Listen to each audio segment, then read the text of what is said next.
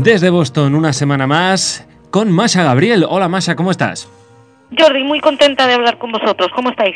Pues muy contentos de hablar contigo, por supuesto, y yo también de retomar este programa. Hacía tiempo que no estaba contigo, tanto en esto como en Revista de Medio Oriente, y así que con muchas ganas de hablar de Estados Unidos, de las noticias que llegan desde allí. Bueno, esa actualidad en todo el mundo, la situación en Ucrania, y también, por supuesto, se habla en Estados Unidos. ¿Qué se está contando ahora de allí? Cuéntame. Pues Estados Unidos, Ucrania es probablemente el tema de conversación en las tertulias, en los análisis, en los medios de comunicación, en los periódicos y sobre todo qué hacer con respecto a Ucrania. Claro. Una de las cosas que ya más o menos todo el mundo asume es que el papel de Estados Unidos se ha hecho muy pequeño más afuera. Obama no es ahora mismo, bueno, iba a decir ahora mismo, pero llevamos mucho tiempo comentándolo, no está en el momento más popular de su mandato, y se considera que de alguna manera la fragilidad que ha impuesto Estados Unidos, el hecho de que se vea un país más débil, ha permitido esta especie de resurgir de Rusia.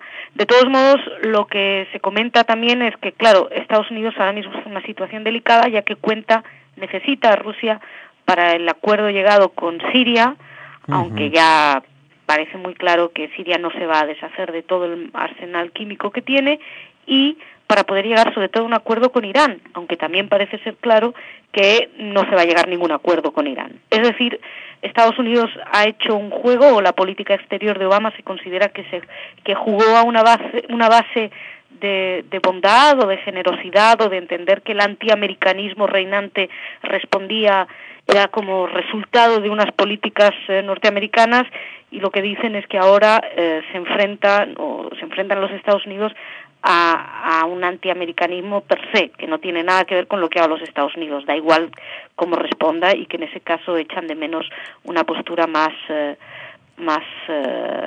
estricta.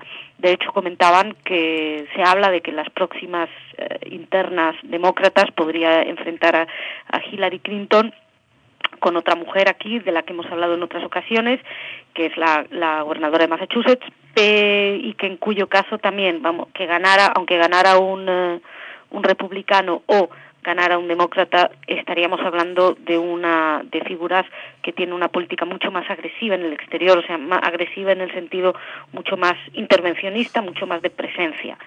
En cualquier caso, por si fuera poco, le unen a esta historia una crítica a Obama con respecto a sus políticas en las cuestiones en Oriente Medio y en Israel concretamente. El 2 de marzo dio una entrevista con Jeffrey Goldberg, donde dicen que que mostraba una falta de conocimiento realmente de lo que estaba sucediendo, hablando un poquito de que él y Kerry se han dividido el rol del policía bueno y el policía malo. Obama sería el policía malo y Kerry el policía bueno, pero lo que se plantean también aquí los grupos pro-israelíes, para cuando el policía bueno va a ser un poquito más amable con Israel. Claro, y bueno, el malo no sé hasta qué punto podemos considerarlo polimalo, la verdad. Es muy raro. La política exterior de Estados Unidos, como tú dices, está un poco sin definir, ¿no? Es curioso. De todas maneras, claro, en el caso de Ucrania, la presencia de Rusia es inevitable porque es un país vecino, es un país que ha estado dentro de la órbita, pertenecía a las repúblicas socialistas soviéticas, controladas por Moscú. De alguna manera, el papel de Rusia en este tema de Ucrania, quiero decirte, a mí me llama menos la atención que el tema de Oriente Medio, ¿no? Porque en Oriente Medio quizá Rusia sí, siempre ha estado allí, como ha estado en todas partes, pero no sé si me explico lo que te quiero decir, Masha. Explicas perfectamente, precisamente claro. Eso es lo que se le reprochó a Obama, el haber dejado su fuerza en Oriente Medio, haber permitido que Rusia recuperara cierta fuerza y cierta esfera de influencia en esos países que siempre ha tenido. Lo que pasa es que, creo que lo hemos comentado ya aquí en algún otro programa, los analistas lo llevan básicamente a la famosa reacción a las líneas rojas en Siria. Sí. Eso es, esa es la clave de todo. Pero bueno, veremos. Yo creo que el último punto de popularidad de Barack Obama fue cuando ganó las últimas elecciones, hace año y medio, más o menos, ¿no? Debió ser el último momento, lo digo porque ganó, ¿no? Si no, ahora Bueno, mismo... tampoco te creas que ganó con un apoyo con No, gente muy convencida. Yo diría más bien que perdió Romney, y perdió tampoco Romney. perdió por tanto. El acuerdo, el margen que hubo de votos no fue tan grande como en otra ocasión. La gente fue a votar menos. Obama era muy difícil que... Recordemos, cuando llegó Obama, iba a cambiar el mundo, iba a hacer que Sí. la paz y la bondad reinara por todas partes. Era muy difícil, era prácticamente imposible cumplir con esas expectativas. Y evidentemente se esperaba mucho de él y no ha sido tanto lo que ha cumplido. Luego, además, aquí, bueno, los críticos, obviamente sigue teniendo gente que defiende su lectura, sobre todo desde un punto de vista interno. Es un presidente que se ha centrado más en la política interna. Su gran caballo de batalla era el Obamacare, el seguro de salud, y que la idea en sí, dicen, es buena. El problema ha sido cómo se intentó aplicar, que ahí vinieron todos los grandes errores y tuvo que echarse para atrás.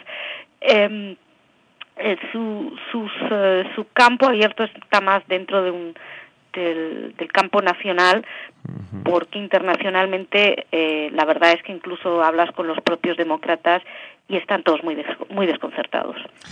Bueno, pues veremos qué pasa con Obama. Dejamos aquí este tema. Hablamos de Nueva York. Todos los oyentes lo saben. Nueva York, una de las ciudades con mayor presencia judía y también con una gran presencia de ultraortodoxos. Y de alguna manera se ha visto reflejada una situación de la que se habla mucho en Israel, que es aquella del alistamiento de los ultraortodoxos o jaredín en el ejército. Ortodoxos, sí. Eso, ortodoxos. Perdona, un tema polémico porque, estaban exentos hasta ahora. Han cambiado los temas en Israel. Una ley, la ley tal, quedó derogada, pero tampoco el actual gabinete de gobierno israelí está poniendo una ley. En fin, hay mucho tema, hay mucha polémica. Hubo unas manifestaciones muy grandes en Israel de jaredín para evitar su alistamiento en el ejército. Recordemos que también podrían hacer el servicio social sustitutorio. Pero bueno, el caso es, Masha, antes de que yo me haga un lío, que estoy a punto de hacerme un lío, háblame, porque los jaredín de Nueva York han salido a manifestarse, en concreto en Manhattan. Sí, han salido en Manhattan, en el Bajo Manhattan, en Lower Manhattan, y parece ser que ha sido bastante llamativo. Imagínate, miles, se habla de miles de unos 10.000, dicen, ultraortodoxos y ortodoxos ultraortodoxos más bien, tienes razón, salieron a las calles a manifestarse en contra de esa propuesta israelí de incluir en contra de esa ley israelí de incluir a los ortodoxos en el servicio militar. Según decían, lo que están en contra, dicen que lo que está intentando este gobierno, o lo que está haciendo el gobierno israelí, intentar destruir la sociedad religiosa y que el país se convierta en un país secular. O el país ya es secular, aunque tenga esta identidad religiosa o identidad nacional judía, pero bueno, la cuestión está en que los ortodoxos lo que quieren es estudiar. Ellos dicen que luchan por Israel y que ayudan a Israel a través del estudio de la Torá, a través del rezo, a través de la dedicación al estudio. Israel dice que eso está muy bien, pero que hagan el favor de hacer la mili también, y sobre todo porque lo que se está buscando, yo creo, es la integración de gran parte de los jóvenes ortodoxos en la sociedad. Son grupos que viven en una situación de pobreza muy grande y que están al margen de la modernidad, y evidentemente se está intentando incorporarlos. Ellos no quieren verse arrastrados por ciertas cuestiones y consideran que lo que deben hacer es estudiar y ayudar y colaborar con el Estado de Israel a través de eso, a través del estudio. Masha, Dime. Sí, perdona, no, te quería preguntar una cosa a este tema, porque sé que existen ultraortodoxos en Nueva York que no son sionistas. Quiero decir que de alguna manera no están de acuerdo con el Estado de Israel, ¿no? No sé si me estoy equivocando, pero no, este es un tema polémico. Pero no te equivocas. Esto ya es algo un poquito más del pasado y de grupos como los Naturei Karta, que son grupos anti-israelíes, están en contra del establecimiento del Estado de Israel porque consideran que el Estado de Israel solo podrá ser creado cuando llegue el Mesías. Entonces, como no ha venido todavía, no puede haber Estado de Israel. Pero son una minoría en Nueva York, ¿no? Esto es una minoría en Nueva York. Esto es una minoría. Son básicamente, ahora mismo, si yo no me equivoco, están los Naturei Karta y poco más. Y los Naturei Karta son famosos porque salen abrazados con Ahmadinejad. Sí. Sí, o sea, no estamos hablando de una super minoría que no representa el sentir del judaísmo en general.